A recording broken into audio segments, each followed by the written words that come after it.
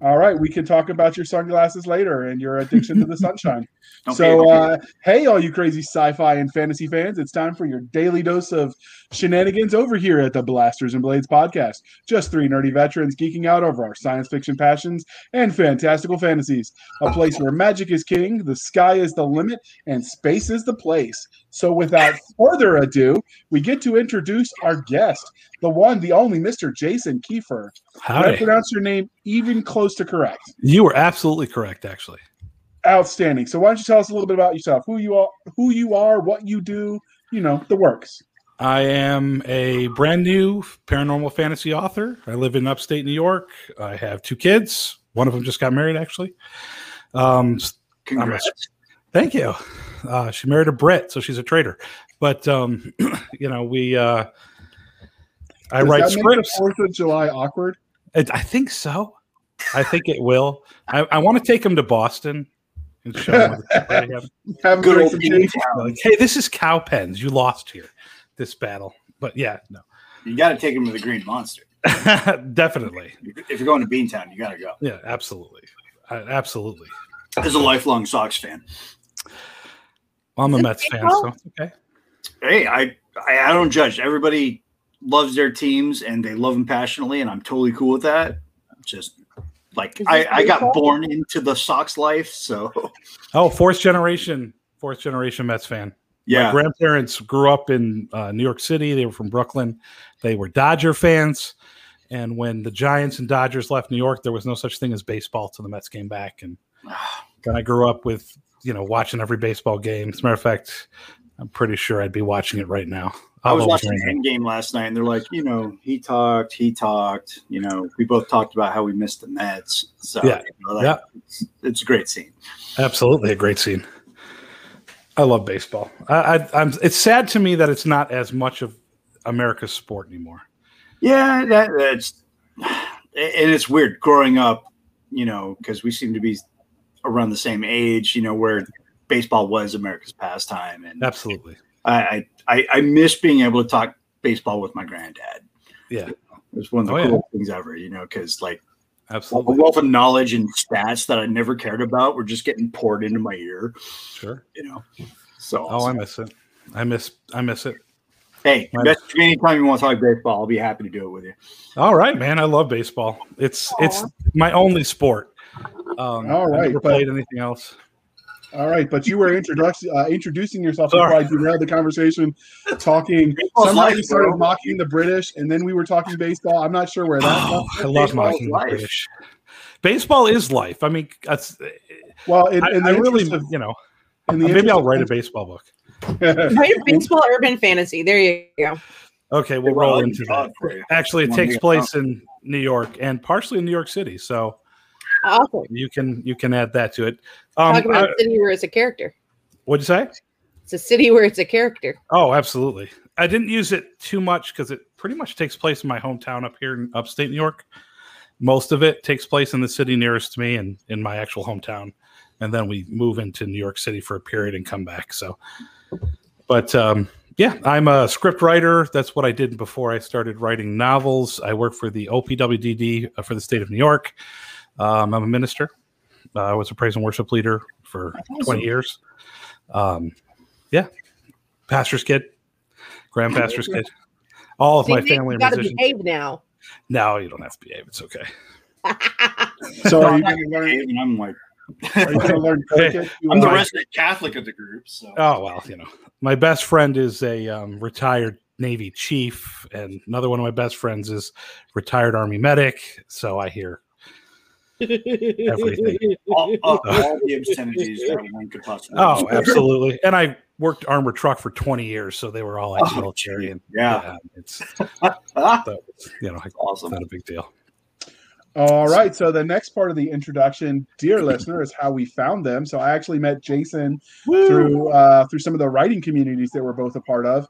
I think it was the Dead Robot Society, right? It was the Dead Robots. So it's all Terry Mixon's fault. And I blame Terry. And we'll blame Terry for everything, including getting it wrong with who's the main character. Have you read his Empire of Bone series? I have read 5 of them. Okay, so Kelsey, or Jared is the main character? Let's see if you're going to settle this for Kelsey is the main character. Oh God, where's the kick button? Where's the kick button? I mean, come on. Let's be honest. Veronica Jaguar is the narrator of the audiobooks. That in itself should show you that if a female is narrating it, that she is the main character. Yes. I think that Veronica is very capable of embracing her inner manliness, and so I will not sell her ability short, sir. Well, that's true, but come on. I mean, I would for her to hurt you. Wrong. I would have to say though that I think that's a sheer sign that Kelsey is. We did an episode on this. I know, and they were all wrong. No, you were wrong. Everybody else was on the point, on nose. You were the only one that had this half-baked idea about who the primary character was. Wrong. So, I think before we get too far derailed about their insanity. Engineer. You're lucky I love you, JR. So I'm sending you some pineapple pizza. Oh God, just evil. That's nasty. Evil. So, how did you first? We'll talk about pizza later. How did you first meet or hear of Jason? Did either one of you know him first? Nice before today. So, hi guys, nice to meet you. I'm Jay. I'm an alcoholic. No, sorry. I'm Nick. I'm also one. What kind of drink you want? I'll mix it up. I don't go to meetings. Okay. He's not a quitter. No, I go to parties. That's different. No, I'm not a quitter. I'm not an alcoholic because I don't go to meetings. Yeah. So now that we've established this, and I'm betting I can guess which one, religion-wise, Star Wars, Star Trek, or Firefly? He's a fly guy. I know it. No, he's a Star Wars guy. Oh, there we go. Star Wars guy. I actually probably. I love it. I am definitely Star Wars. Although I grew up with both Star Trek and Star Wars, so it was kind of neck and neck until probably the 90s when the Star Wars books started coming out, and I just absorbed the Star Wars books. Love Thrawn, love the Heir to the Empire series. Can't stand a lot of what Disney's doing now, although I really like The Mandalorian, and I actually love the new Thrawn books. I have all of them. I just got the newest one. So Star Wars probably is number one still. I just think it's a fun universe. Oh, it's absolutely. How did you celebrate Star Wars Day today? Because it is Star Wars Day. You know that. Yeah, it's May the 4th. I honestly did a whole lot. I had to mow the lawn, had to do a bunch of stuff. So I wore Star Wars stuff and wore Star Wars masks when I went to the store. But that was really about the best I did. And of course, my Circle Blades. You know, I celebrated Star Wars Day. How did you celebrate Star Wars Day? I listened to Legacy, the Galaxy's Edge Season 2 opener. Woo! Star Wars as it should have been. I watched A New Hope, and we were in the middle of Return of the Jedi when I came on here. Oh. So that's and Doc just blew things up in her lab because she's a mad scientist. And she's making the T virus, so eventually we'll get zombies. That'll be awesome. I read a book. Apra who's a mad scientist in the Star Wars universe? There's a dark Jedi scientist. I read actually. What's her I'm reading name? Amy Duboff's Cataclysm series. Okay. That's what I did today for fun. I'm reading the Dresden Files. All right. Now let's ask you. That is an urban fantasy pillar. Oh, I want to say something sacrilegious, though. I have never watched Firefly. Don't kill me.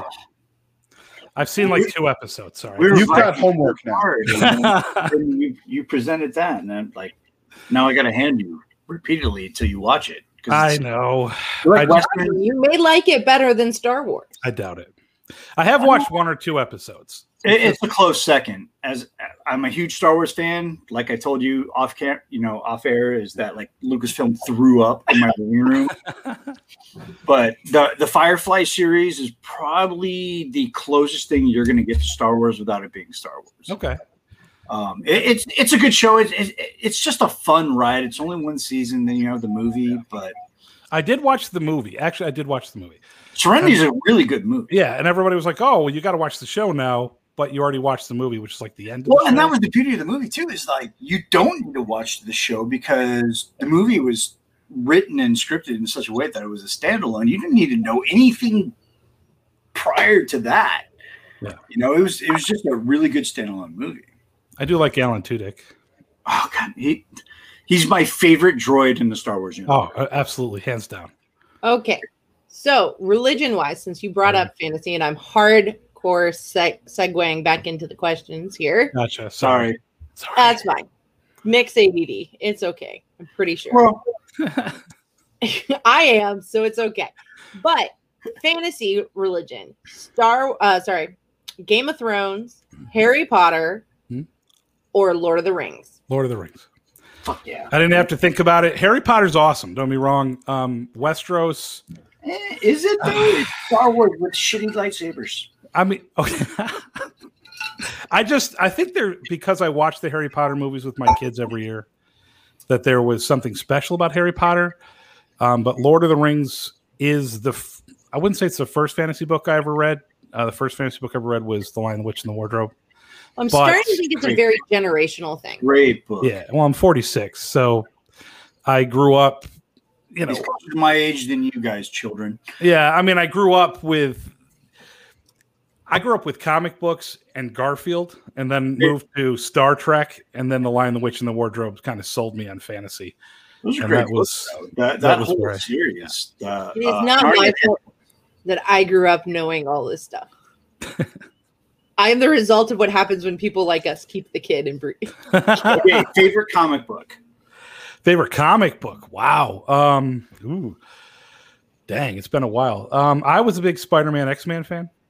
So I read I collected X-Men, Uncanny X-Men, Spider-Man, Web of Spider-Man, Spectacular Spider-Man, and the Amazing Spider-Man. Brother. And so the Maximum Carnage series I loved. I actually liked Spider-Man 2099 a lot. With Miguel. That is a great series. It was the only of the 2099 I liked.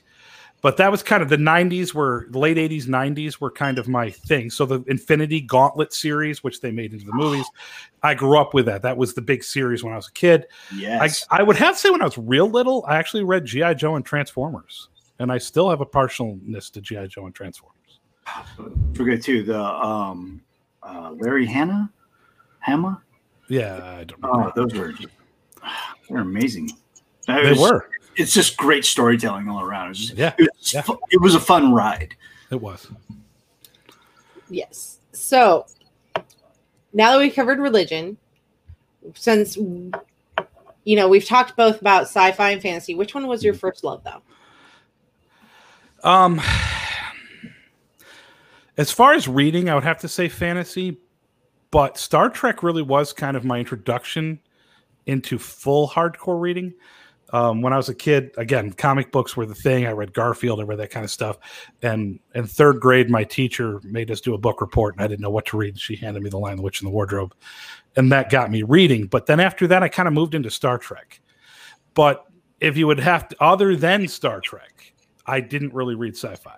So I rolled into fantasy, but I'm going to show my generation. I really read Dragonlance and the Forgotten Realms. That's what really got me into reading hardcore reading.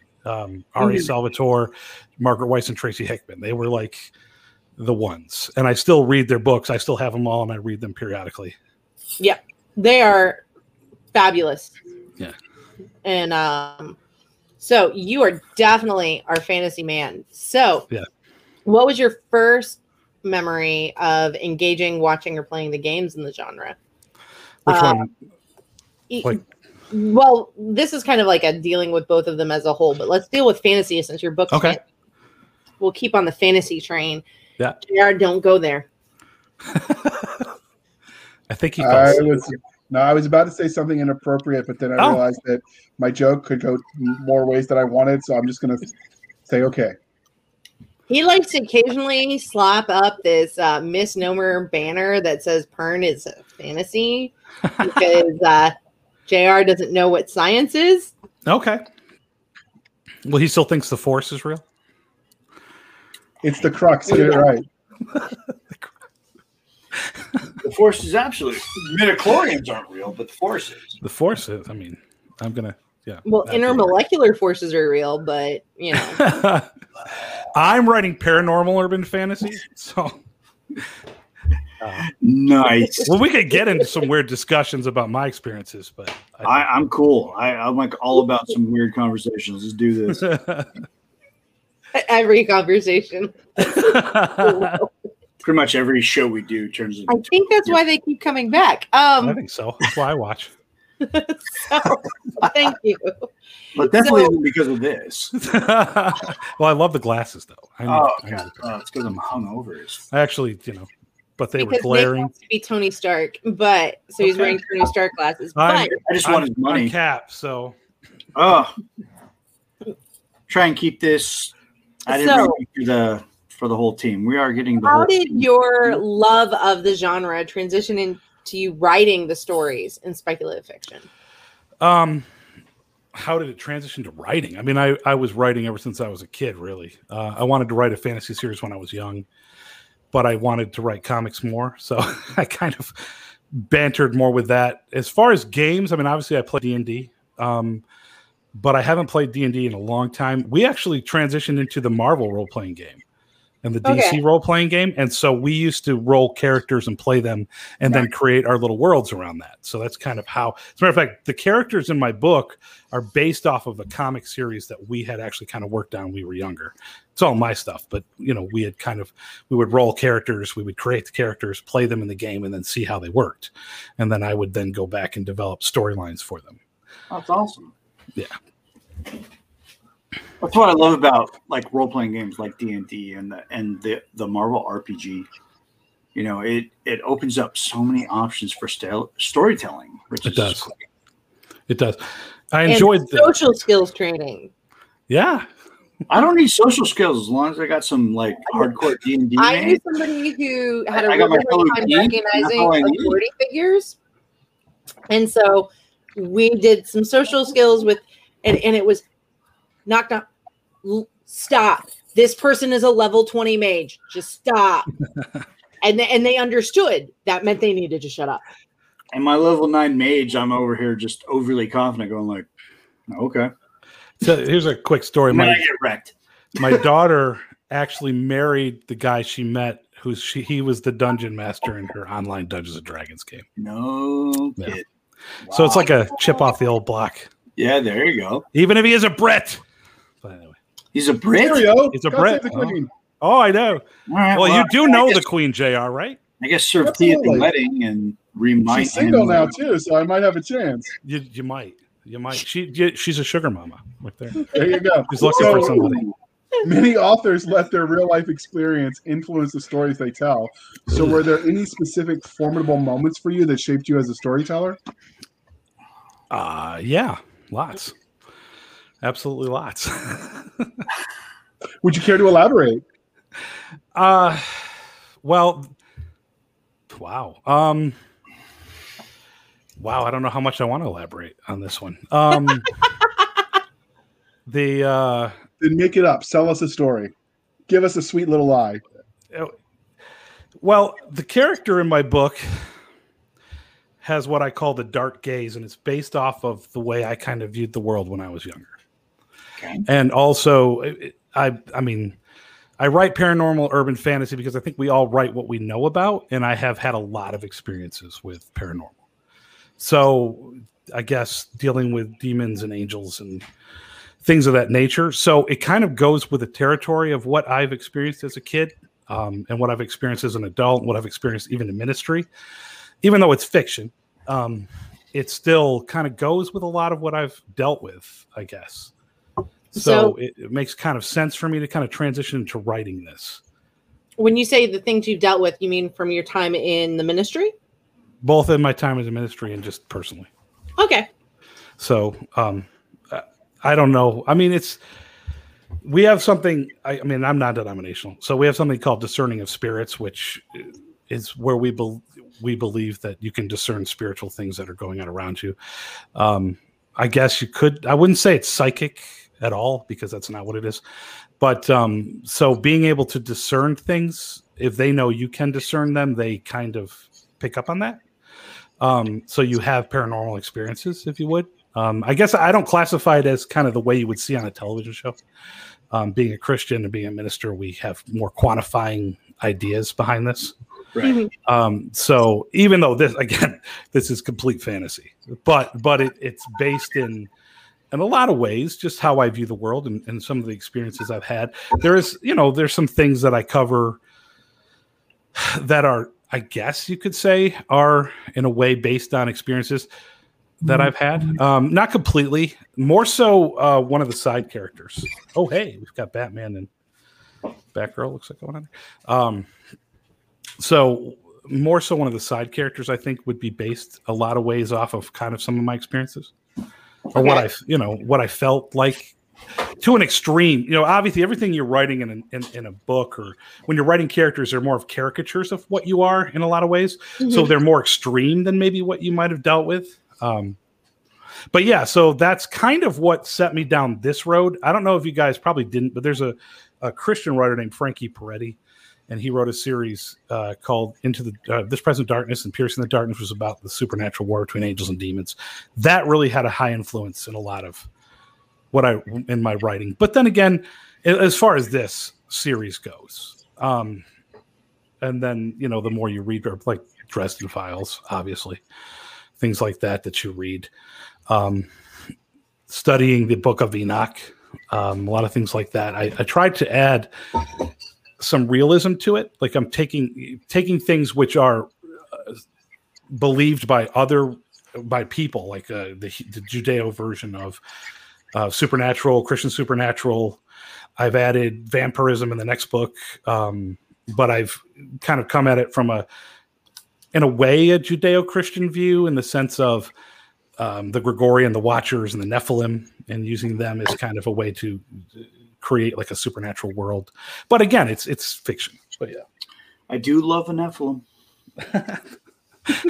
All right, so they apparently love us. Like if you don't know what a Nephilim is, it's like it's a pretty powerful creation of God. It's the best of both worlds. You're a human and an angel. It's probably one of the coolest things you could write about, and there's so much you can do with that type of archetype. Yeah. I do like in the next book, just give you a little bit of a hint what's coming up in the next book. In my world, vampires are Nephilim. They have Nephilim blood in them, and they are infected with famines. The demon famines, like power. So only people who have Nephilim heritage can actually turn into vampires. So super cool. It's kind of interesting. So just because you're bit doesn't necessarily mean you're going to be a vampire. Right. So it's kind of interesting. That is definitely a new twist. And so that's really cool. It's interesting, and I'm using anything that like Wendigos. Yeah. I guess you could use zombies, but anything that has this persistent hunger that's never satisfied is represented by famine. That is super cool. Yeah. So the next book is Famine. The third book I think is going to be called Wrath. The fourth book is Plague, and the fifth book is War. Oh man! First book is Death, obviously. You had me at that. Bookshelf in space. So transitioning away from the writing side, let's talk about things from a fan angle. I stole this question from Seska, and I have her muted. So has anyone asked for your autograph away from conventions or regular like book signings at the library kind of thing? Yes. Sweet. They have. So what was the scenario? Give us the details. It was at work. So people at work, a bunch of people bought the book, and they wanted me to sign them. They brought them all to me and signed them. That's sweet. That is. Have you practiced signing your signature so it looks pretty? Yeah. This was my parents right here. I have horrible handwriting. Yes, I do too. And I sign if it's creative mind. It's hard to addicted to a creative mind. I have beautiful handwriting.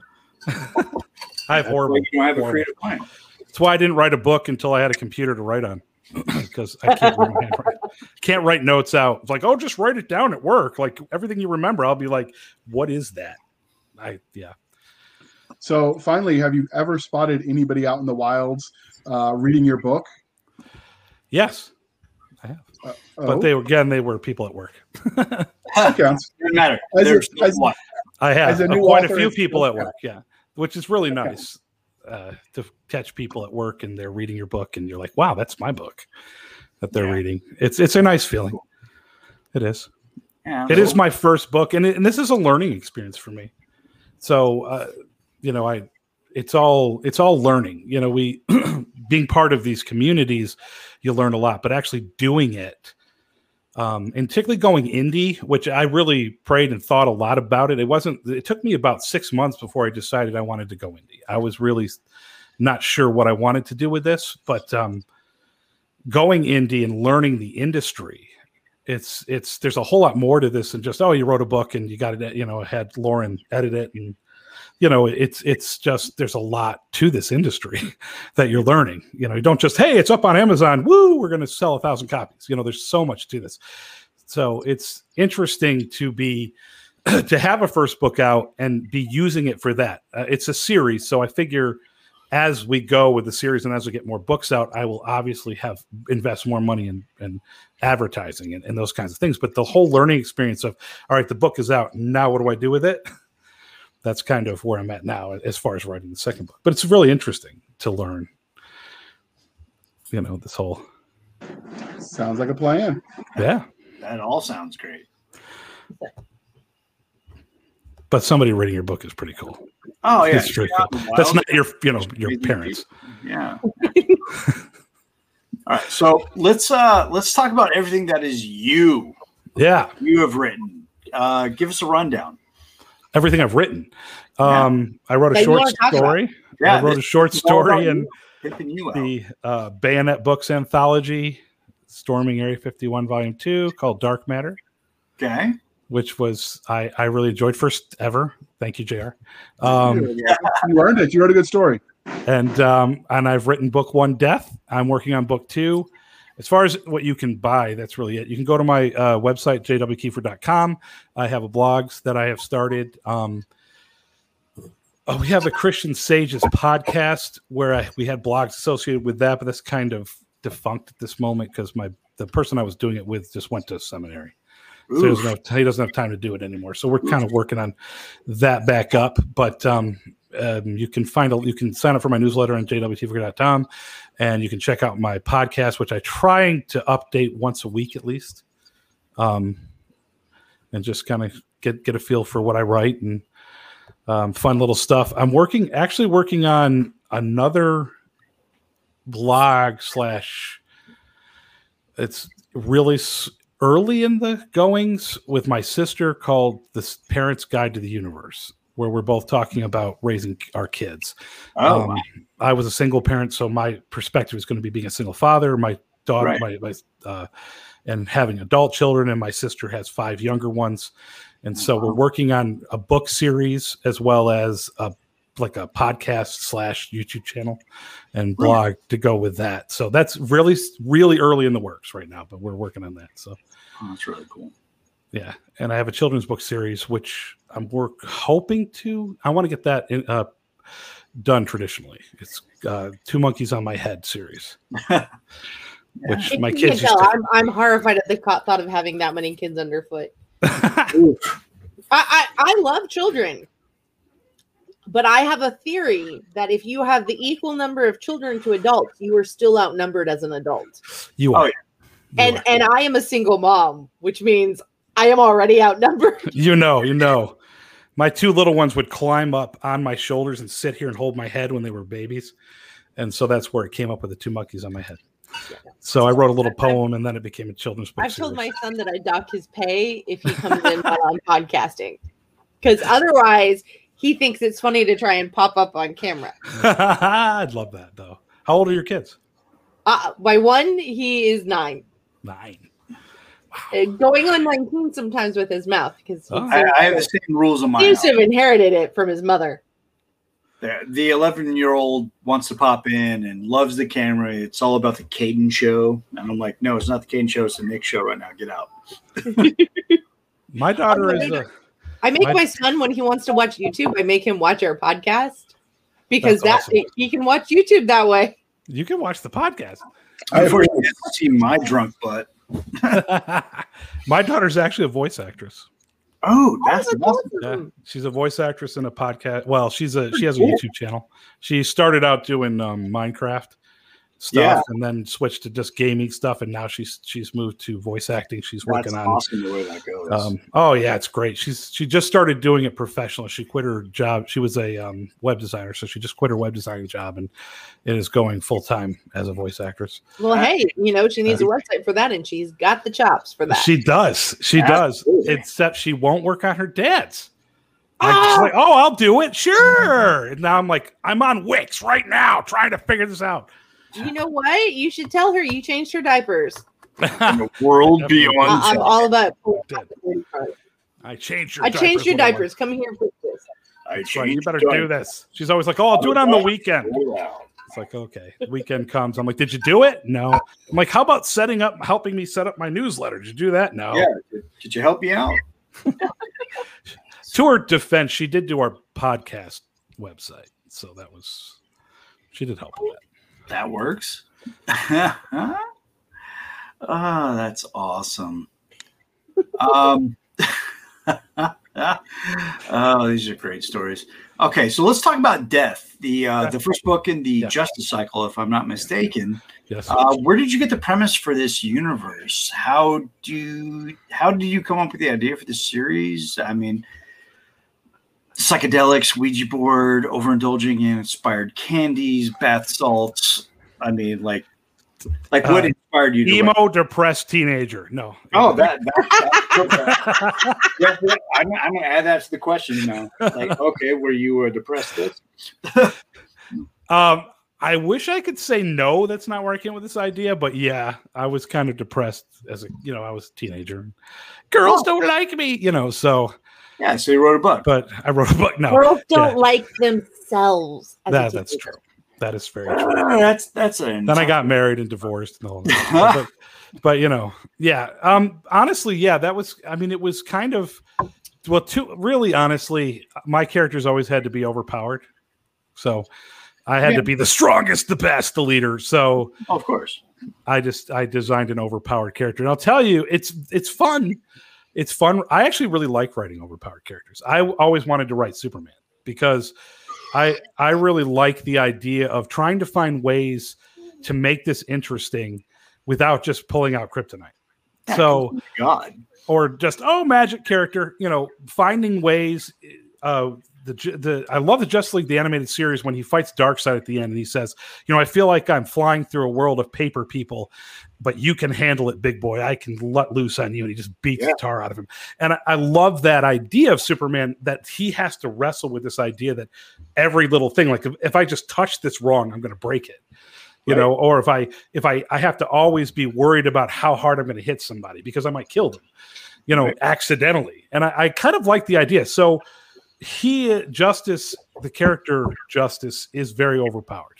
In essence, he is. So coming up with ideas on how to make him relatable, how to make him less overpowered so that he's not just like stopping every villain with, one hit, like one punch, if you watch anime.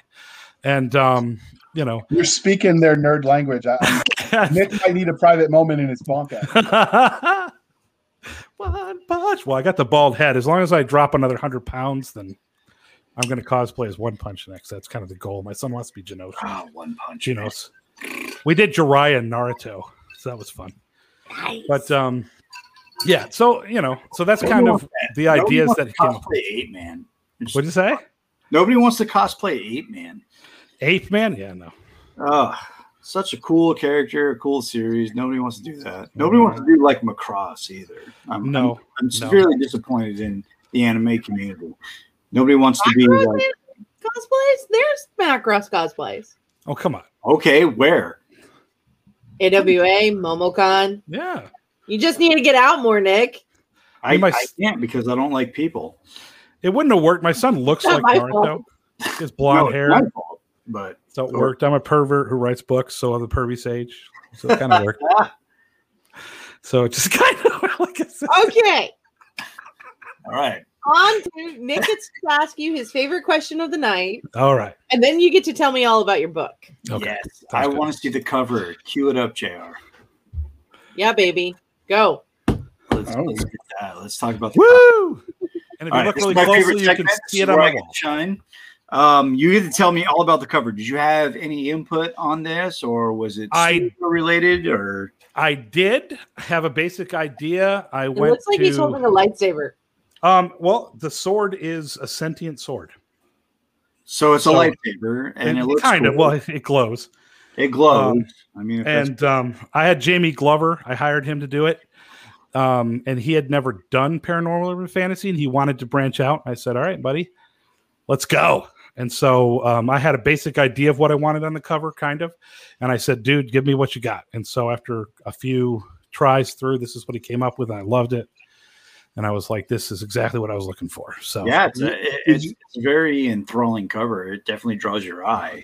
Yeah. Did you hire the Brit because your daughter married one? Is it No, I hired the Brit because you said he was cheap.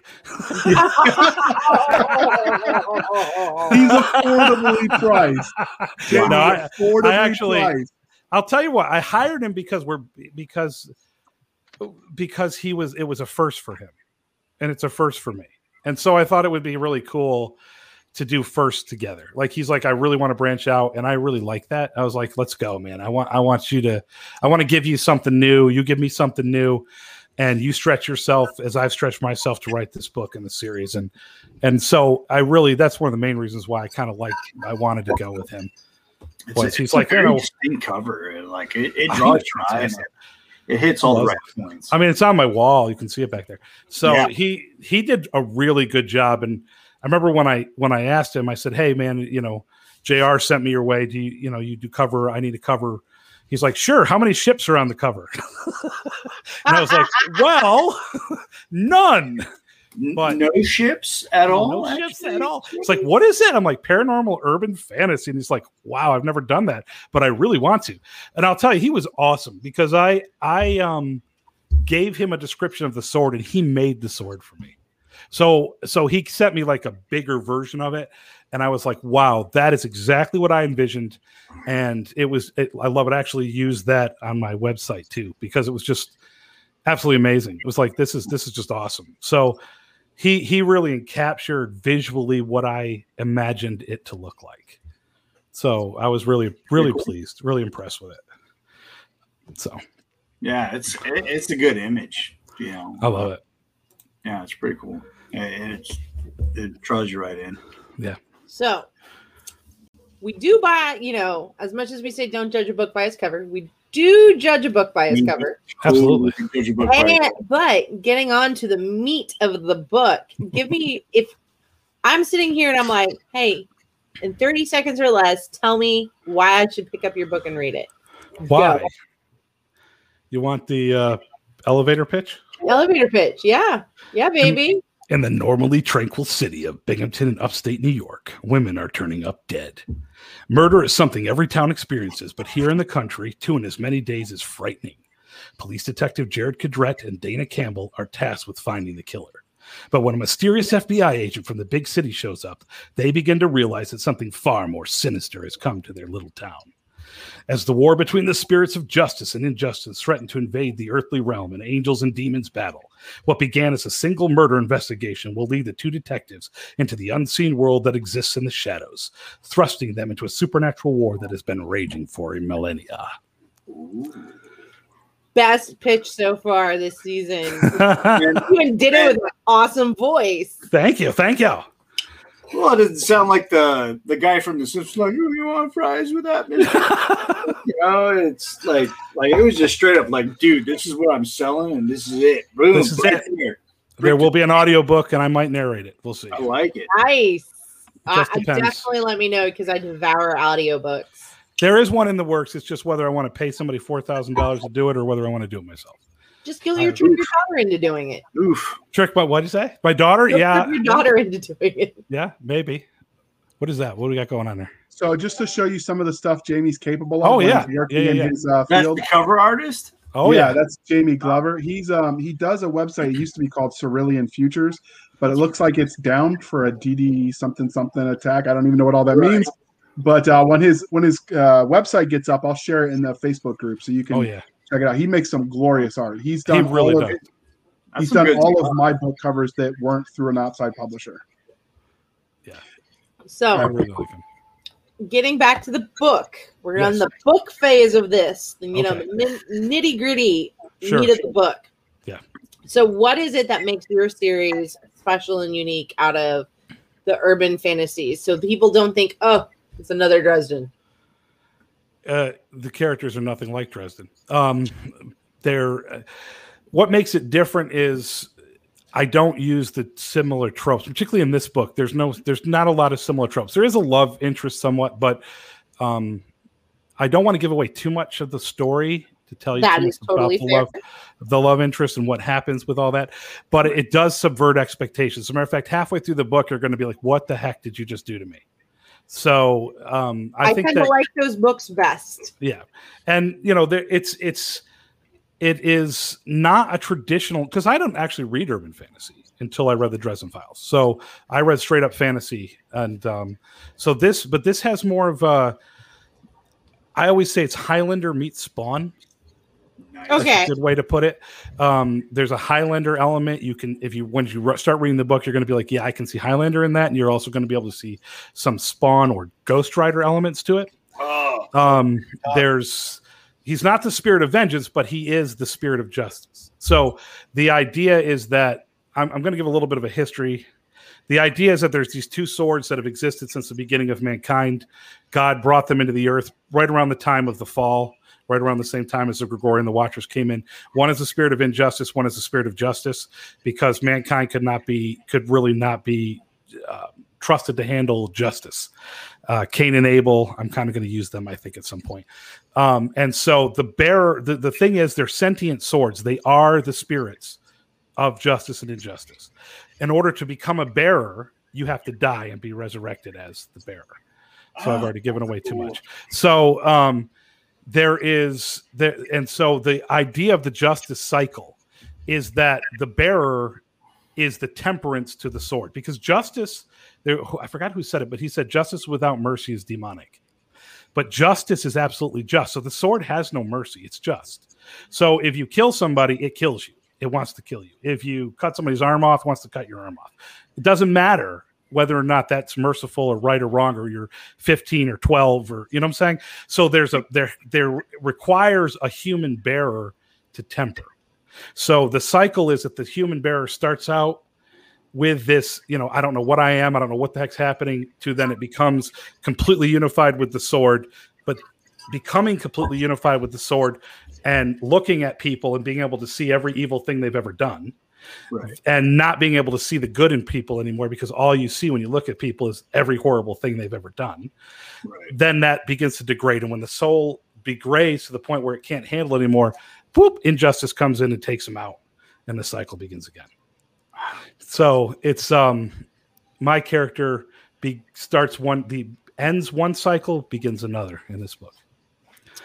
So what do you think, in many ways, that you the tropes that you're hitting the best, or bringing in, that you love? Wow. I love that I put in. Let's see. Wow. I haven't thought about it, honestly. That is a fair answer. Wow. I could have probably told you yesterday tropes, but I just went completely blank on what tropes are in there. If it makes you feel any better, very experienced authors have looked at me and gone, "That's a mean question." Yeah, I don't know what I would say, like what your favorite tropes are, and what your the chosen one trope. No, not in this necessarily, though the sword chooses a bearer, but they're just a random dude a lot of times. It's not necessarily like, oh, you have something special. As a matter of fact, one of the things about the main character is he's just a dude. He's just average. He may be a cop, but he's just a cop. Like, he's not even, he's a good cop, but he's nothing special about him. He's just a guy with a normal life and girl troubles, and he's not like got this weird supernatural. What'd you say? Not Mr. High Speed. No, and drag. Yeah, he's not ugly by any means, but he's not Max Payne by any stretch. No, he's not Tony Stark, or he's just average. He's just a dude. He's just a guy, and the main characters are, up until when you start really getting into the supernatural aspect of it, the main characters are just people. going through their average daily life, and then all of a sudden, boom, they're thrust into something that they've never imagined they would have to deal with.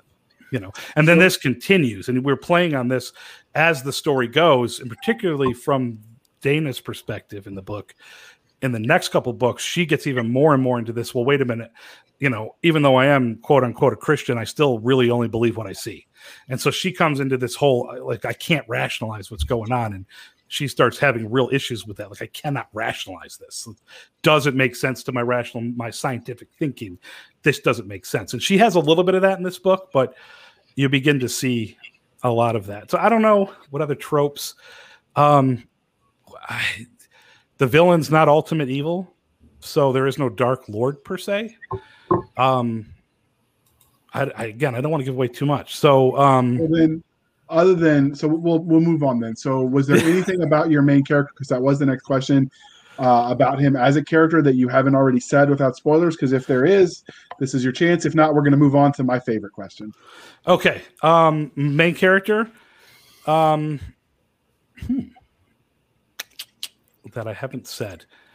No, not really. You'll kind of experience it as you go.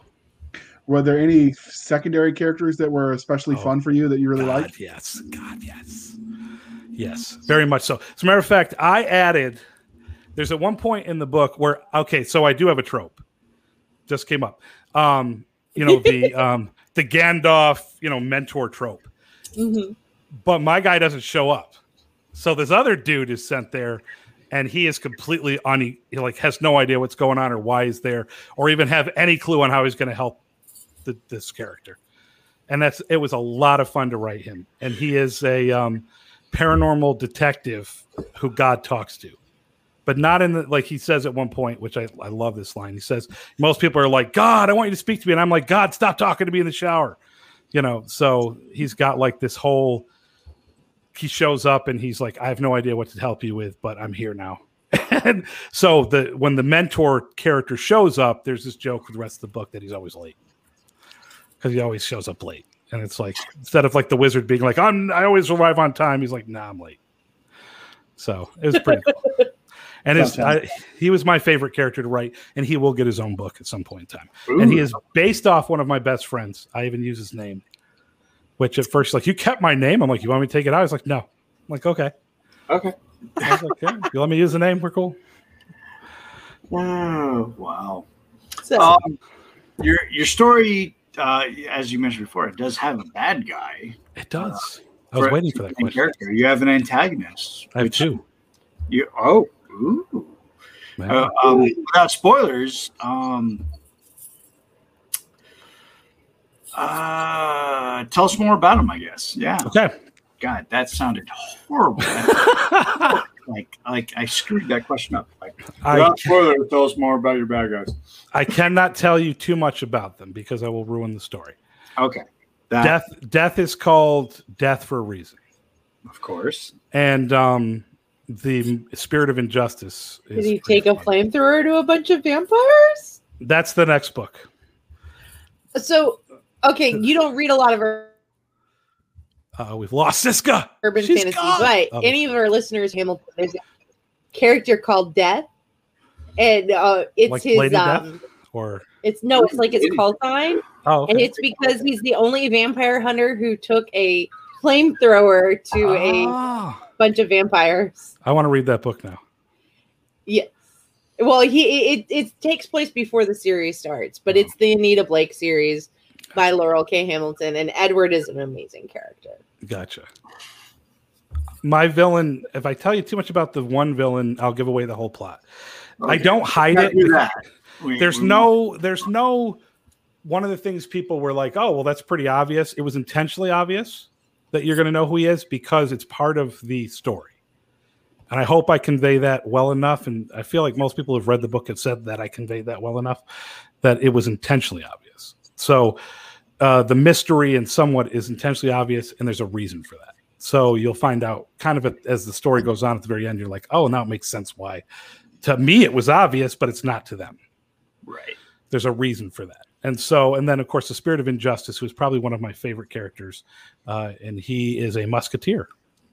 So one of the things that one of my friends who read it had said, he's like, "Oh, I'm a fan," and he said that he liked the fact that I don't give the characters don't use their names, the just and just characters, their archetypes.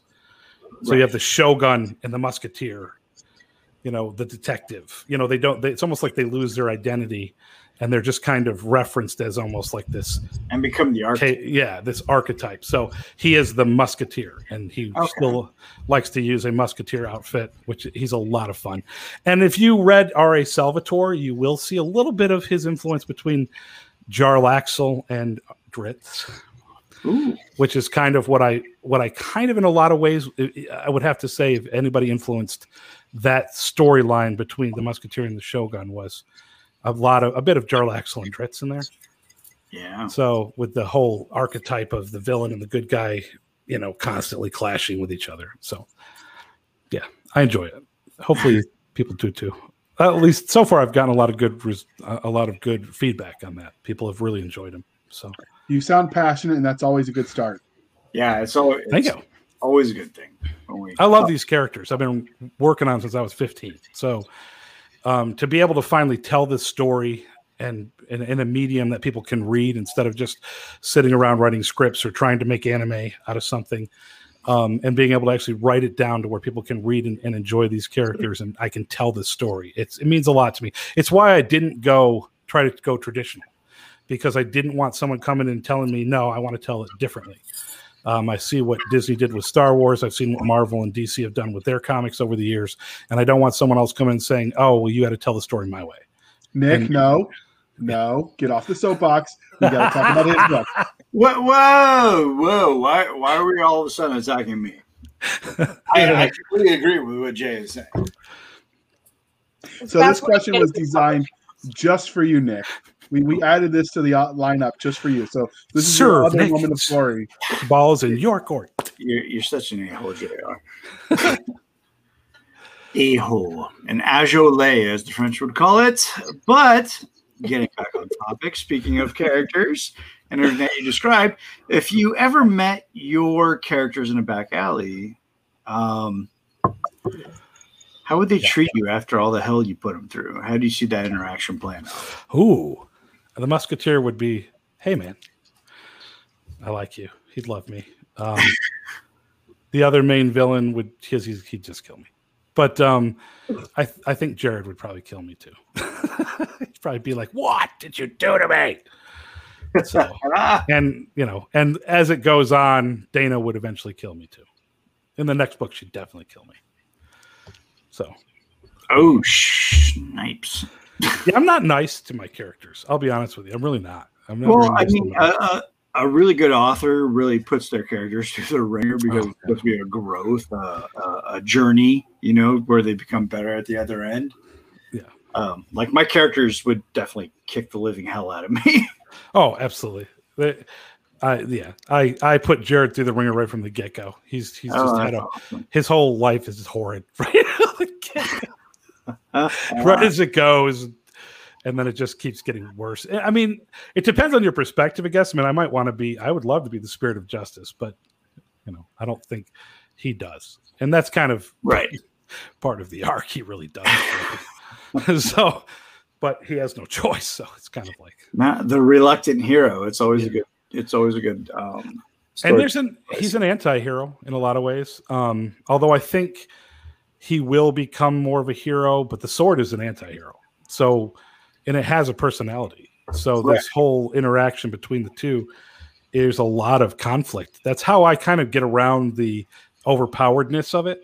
Yeah. It's the interaction between the two and their inability to get on the same page that makes them fall apart and fail and get their butt handed to them in ways. So, and then when, I don't know how much I want to say without giving away too much. So it's kind of right. But it's for me, it's just so much fun to do that. I don't, anybody can, everybody, I mean, I do like a good, Lord of the Rings, the hero trope. I love Samwise Gamgee. I think side characters are my favorite characters, but, I like the Chosen One. It's fun every now and then. I love Star Wars, but I also like Anakin is one of my favorite characters. Ahsoka is his second favorite. Obi-Wan's my favorite. She's got a great arc. Oh, I love Ahsoka. But, I like being able to mess with them and see how they handle things. And they're not perfect. People fail. People make mistakes. People go through stuff. And it's nice I like being able to tell that story. And people do things reluctantly. Sometimes we just do what we have to do or we're forced to do until we get to the end of our story and then become what we want to be, or what we have always intended to be, where we're always intended we were going to be. So I kind of like that, and it's kind of the way he is. He's wrestling with being a police detective and now becoming, in essence, an anti-hero, and fighting with this need to do things that his detective sensibilities tell him are wrong. Right. And yet that's what the sword is telling him needs to be done. And so there's this constant interplay, and that messes with them. And so, God, I'm going to give away too much. So when the villain finally there's a big part with the villain really messes with that. And it makes Jared unable to do things that he needs to do. And so it's interesting. And there's a lot of interplay there. The sword takes him over. Sometimes he hates it, and it makes him mad. And so, he gets very angry at the sword for taking his personality over. And there's a lot of things that are, it's really interesting. It's a lot of fun to write. Oh, it sounds like it. Yeah, totally. All right. So let's get a little sneak peek at how the sausage was made, a little behind the scenes footage, if you will. Were there any cool scenes or ideas that you had to cut from the final book that you want to find a way to use someday? The second chapter of book 2 is the last chapter of book 1. Or was. Oh, there you go. That is very specific. Yeah. I'm afraid to ask any more details because I'm afraid you're going to give a spoiler. Well, I just resolved too much. Okay. Oh. So I jumped it to the next book. I love it. I was like, all right. And I actually ended up having to rewrite it because I couldn't find it. But it's pretty much the base. Like I separated it. So I'm going in. I'm like, where is it? Went through like the cloud everywhere, and then I'm just going to rewrite it. So I didn't. I actually think it's better rewritten than it was originally. That's okay. We'll call the first one a rough draft that you tossed. That's what it is. This is the second rough draft. Oh, God damn. I love writing. Lauren will rip apart and tell me I need to. So, in a lot of series, the world is as much of a protagonist as the characters. So can you give us a hint of what we can expect from this expansive world you've created and you've dug into? Yes. You're just getting a taste of it in this book. So it's the beginning of their journey into this greater world. So you're just kind of getting little basic snippets of, these characters showing up and these characters kind of explaining, certain things and nobody really knowing what's going on. And as the book series goes, you get more and more into this idea. Now I'm trying to go with the Dresden Files motif, or what, that's not the word I'm looking for, but where it's each book is a contained story with an overarching story, or a comic type thing where you have like this overarching story and world going on, and then each book is a contained story in that world that leads you farther down. And so in this one, it's one story. It introduces you to the world. The next book will bring you farther and more into the world, and you'll begin to see that there really is a war going on, and it's not just the Judeo-Christian view of the devil versus God and angels, but there is an actual war going on between these supernatural beings that are trying to retake a world they feel like were taken from them. Okay. So these beings are being resurrected. I'm giving too much away again. And the overarching story, and so they want to retake the world for their race. Okay. So before, I'm not trying to cut you off. I'm just trying to save you from spoiling. I know I'm spoiling way too much because it's so hard for me. So this is currently book 1 in the series. Yes. So we know the story is not done, but how many more books do you think it's going to go, or you don't know, and it's just unfolding as you write it? I have the series mapped out in a basic sense. Okay. So I've got book 1 is death. Book 2 is famine. Book 3, I'm not 100% certain if it's going to be a full book or a novelette. It's kind of one of the character's story arcs and her moving forward to where she needs to be in the next book. I've just been really kind of working out some ideas that I want to add to that book, so it may be a full book. I'm sure it will be. I'm just not 100% certain what I'm going to call it yet. Probably Wrath, but I'm not 100% certain. And then the 4th book is Plague, and the 5th book is War. The only thing I'm not 100% certain about is the exact ending and how that's going to play out. But we are adding... There will be tons of more characters added as we go. So each book is going to add characters. So this book is going to add a group of characters. The book after that won't add as many, but it'll be a lot more interplay with the main characters. The 4th book will add a whole nother group of characters. And then the 5th book will be everybody in an all-out war. How that's going to look exactly, I'm not 100% certain. But that's the only thing I'm not 100% certain about. I am a pantser, so I have a basic outline, and like I sit down and it's like, let's go. Characters, tell me where you're going, and so even writing book 2, I was sitting down today and I'm like, I don't know exactly what I want this chapter to look like, and then it started to come to me, and you're like, oh, okay, well they're going to do this, and so. But I really enjoy, as a pantser, I think the most fun I had was writing this book. Second book's a lot more fun to write because I don't know as much about the story as I did the first one, since the first one, the story had been there for so long to me. But not really sure what the characters are going to do. And one of them, Dana in particular, did the opposite of a whole lot of stuff I never expected her to do, which I thought was really awesome. And so she is really probably become my favorite character at this point. Because she's just doing a lot of stuff that I'm like, yeah, let's go. Yeah, let's do this, So even if it's all horrible, but still, it's going to be fun. And then I will probably do 2 books prequels. Okay. The Shogun Chronicles and the Musketeer. And then I want to tell a story of Jeremy Wagner, who is the paranormal detective. I'm not 100% certain what that will look like exactly. The character really had a horrid life. He was diagnosed with schizophrenia. Shoved him in a mental institute, did all sorts of, like electroshock therapy to him and a bunch of stuff until they finally kind of realized that he had something going on when he found a lost girl. God directed him to a lost girl, and everybody's like, oh. So now he's referred to as the psychic, but he always corrects people. I'm not the psychic. I just talk to God. I'm not a psychic, but, and he's grouchy and ornery, which I love, but so I'll probably tell his story as well. But again, that's a lot of books. So, I'm probably going to want to write other stuff after this series, after book 5 of this series. I'll probably want to write some other stuff. I have heard that can happen sometimes for authors. Yeah. So every universe has its own internally consistent methodology of either the tech or the science, the tech and science, or the fantasy and the magic. So can you give us a bit of what readers can expect when we're seeing magic in your universe, or even the tech, because it's urban fantasy. So is it current or a little bit set in the future? Current. Okay. But the characters are supernatural in origin. The tech, they do have tech. Certain ones will, and particularly in this book, we're going to see more tech. We will see a whole crack.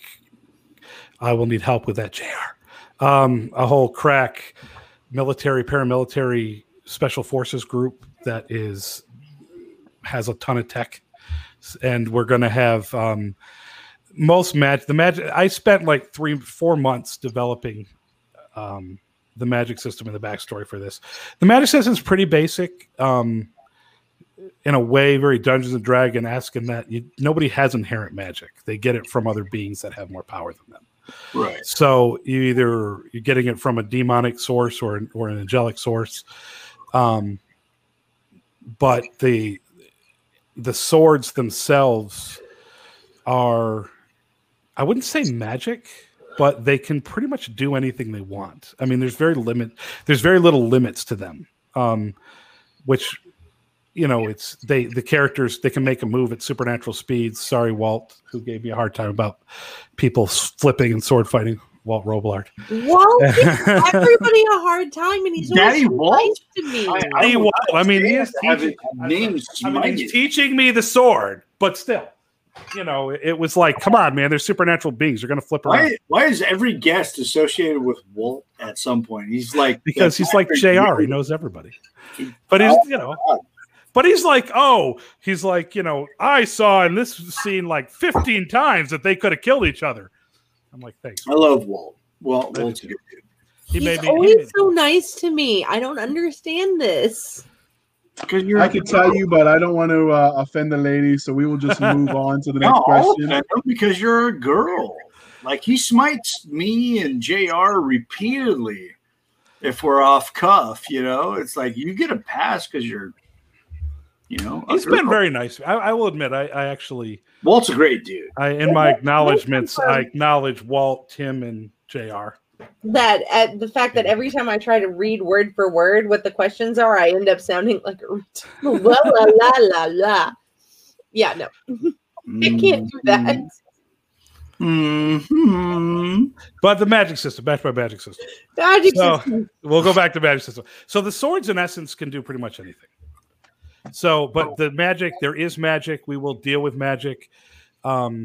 And that I'll probably add some witches at some point. I do add a sorcerer at one point in who is kind of the one who's behind a lot of this. And he's a lich, which I think is pretty cool. I like liches. So he was a Hebrew priest, and he gave himself over to one of the main characters who they're trying to resurrect. And so he became a lich. That's how he got eternal life, but became a lich. So he dabbles in a lot of magic, which he gets from nefarious sources. Yeah. I guess I don't know how much I want to tell because I'm worried of giving away. We can switch and ask you a different question. Well, there is a magic give away system, the story, but the magic comes from supernatural beings. Buy the story first, but not everybody can have it. What's that thing about giving away the cow, buying the cow, and when you give away the milk for free or something? Giving away the milk for free. Why buy the cow when you can give away milk for free? Yeah. There you go. See, thank you. Next question is all you, Ranger Nick. Speaking of Ranger Nick, he'd be a good person to ask questions about special forces. But Nick, I will definitely. I am a source if you ever want to reach out and absolutely, because I have no idea. I want it to be as realistic as possible. I mean, as realistic as supernatural. I've given some pointers to Chuck Dixon, total name drop, creator of romance. But yeah, no, I like to help out. Because I know how it takes you out of a story, especially if you're involved in that world and you're watching something or reading something. You're like, nah, that's not how we would do that. I mean, I can do the Hollywood version, but it's just not the same. And I mean, I have friends. I mean, one of my friends was Army, and he was an infantry grunt through all of the recent series, like 7 years over there. Yeah. But he's also extremely PTSD'd, and one of them's a medic, and he said, "Oh, I'll help you out." But I'm always looking for people that have kind of done this stuff. Yeah, I mean, experiences vary when you're over there doing your thing. So let's kind of get into the tech you invented for your universe. Which one would you want to have for your daily use? Ooh. I love the sword, but that's not really tech. I consider it tech. I would love to use that sword. I would love to use the sword. The sword would be amazing, except it'd probably keep taking me over and making me kill people, and that would not be as much fun. Or would it? I mean, really, I guess it depends on your personality. But there will be cybernetic special forces. Yeah. They will have cybernetic parts, which I really like. So it would be cool to have cybernetic arms and be able to, legs and be able to do supernatural, be able to move fast and lift heavy things. And,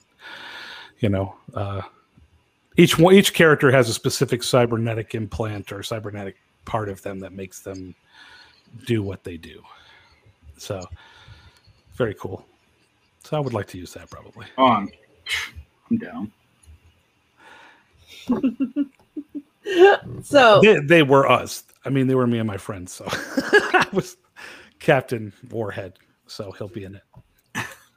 Huh? Sergeant Edge and Flatline and Hollow Point and this whole group of people. Some of them really were military, and others of them just never win. But yeah, so. That sounds good to me. Like, how would you abuse the technology in your universe? How would I abuse it? Yeah. Wow. Like your selfish gain. And then I would want the Injustice Sword, so I could do whatever I wanted. And I would, rape, pillage, plunder, kill. Just produce a lot of general chaos. So go full Viking. We can appreciate that. Yeah, pretty much. I mean, that's a good idea. I probably should have made him a Viking, but I thought that was very cliched. Yeah, maybe a little. So I went with the Musketeer because it's a play on, okay, well, the Musketeers were good guys, but he's not. And he was one of Cardinal Richelieu's spies. He does kind of mention that at one point in the book. Cardinal Richelieu from Three Musketeers. So, so he does get, when they call him a Musketeer, he kind of scoffs at him. But I would probably use the Injustice Sword very inappropriately. Because what else would you do with that kind of sword? Yeah, I mean, totally. Pretty much anything you want. Anything you want. Make you invisible, hypnotize people, move super fast, teleport, shoot energy blasts, walk on air. Just about anything you want to do, you could do with that thing. Sounds cool to me, man. Except it corrupts your soul as you use it. Nice. So you become more and more evil. So eventually, unlike the Justice Sword, where your job is to temper it, its job is to control you, the Injustice Sword, to constantly make you more and more like it. Oh, that's pretty cool. Hopefully I don't steal that for a future comic book, because it's a really cool idea. Does your universe have any aliens or fantastical creatures in it that you want to tell us about? The Nephilim, the Grigori, the Watchers, demons, angels, Injustice character. And there is a possibility that I may continue the series and bring in aliens. Ooh. So when you created those, did you just let the lore and the legends of those beings influence you, or did you add anything to the mix? Both. So I added both. Like I went to the Book of Enoch. I went to book, the Bible, obviously, and a lot of sources, the Judeo. Really, this is the Jewish view. The Gregorian, the Watchers are more so the Jewish view of the supernatural, and kind of went back to that and did a lot of research on that. Read a lot of Michael Heiser's stuff on the unseen realm, and then I began to fashion my own view of how that would work, to add a supernatural element that applies to more than just, okay, they're angels and demons. Like I said, the next book is going to involve vampires. So I add the vampire lore as a Nephilim type thing, than just a traditional vampire.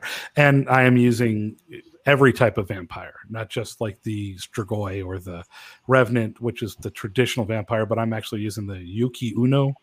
It's one of my favorite characters that I'm using, which is the White Lady of Japanese lore. Yeah, who is an ice spirit, but she also siphons your life force, and so she would come in and siphon your life force while you're sleeping. There's another one, Japanese one, where the neck stretches really long, which, if you watched anime, is what they based Orochimaru off of.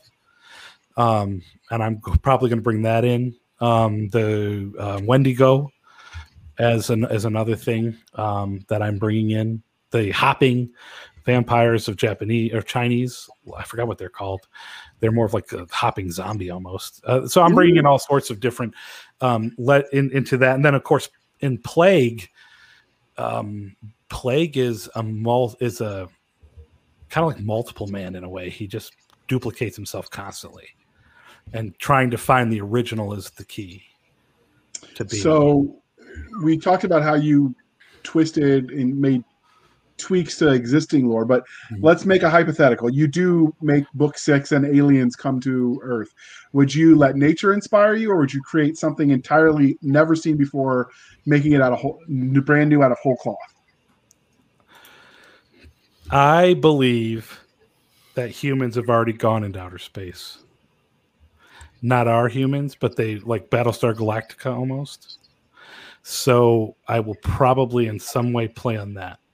Going back to the Tower of Babel, where it says that it's a tower that was reached the heavens and God had to stop them because if he didn't, they'd reach the heavens. So I kind of came up with an idea that I've always had a belief that, Adam and Eve lived to be 900, almost 1,000 years old. They were apparently smarter, stronger than we are. And you're telling me that this race of humans, and then, of course, when you add the Gregorian, the Watchers, they came to Earth and gave humans technology, taught them magic, all of these different things. It's one of the reasons why God destroyed the Earth was because they corrupted mankind. So I kind of had this idea that what if mankind, a section of mankind, left before the flood because they had spaceships, and what if they returned? Okay, so we didn't talk about this. It came up in the pre-show, but If we look over your head, it looks like there's something we might have looked at earlier. So you want to tell us about that? That is my cover. Is it just a paper printout? It is a canvas art, painted canvas art.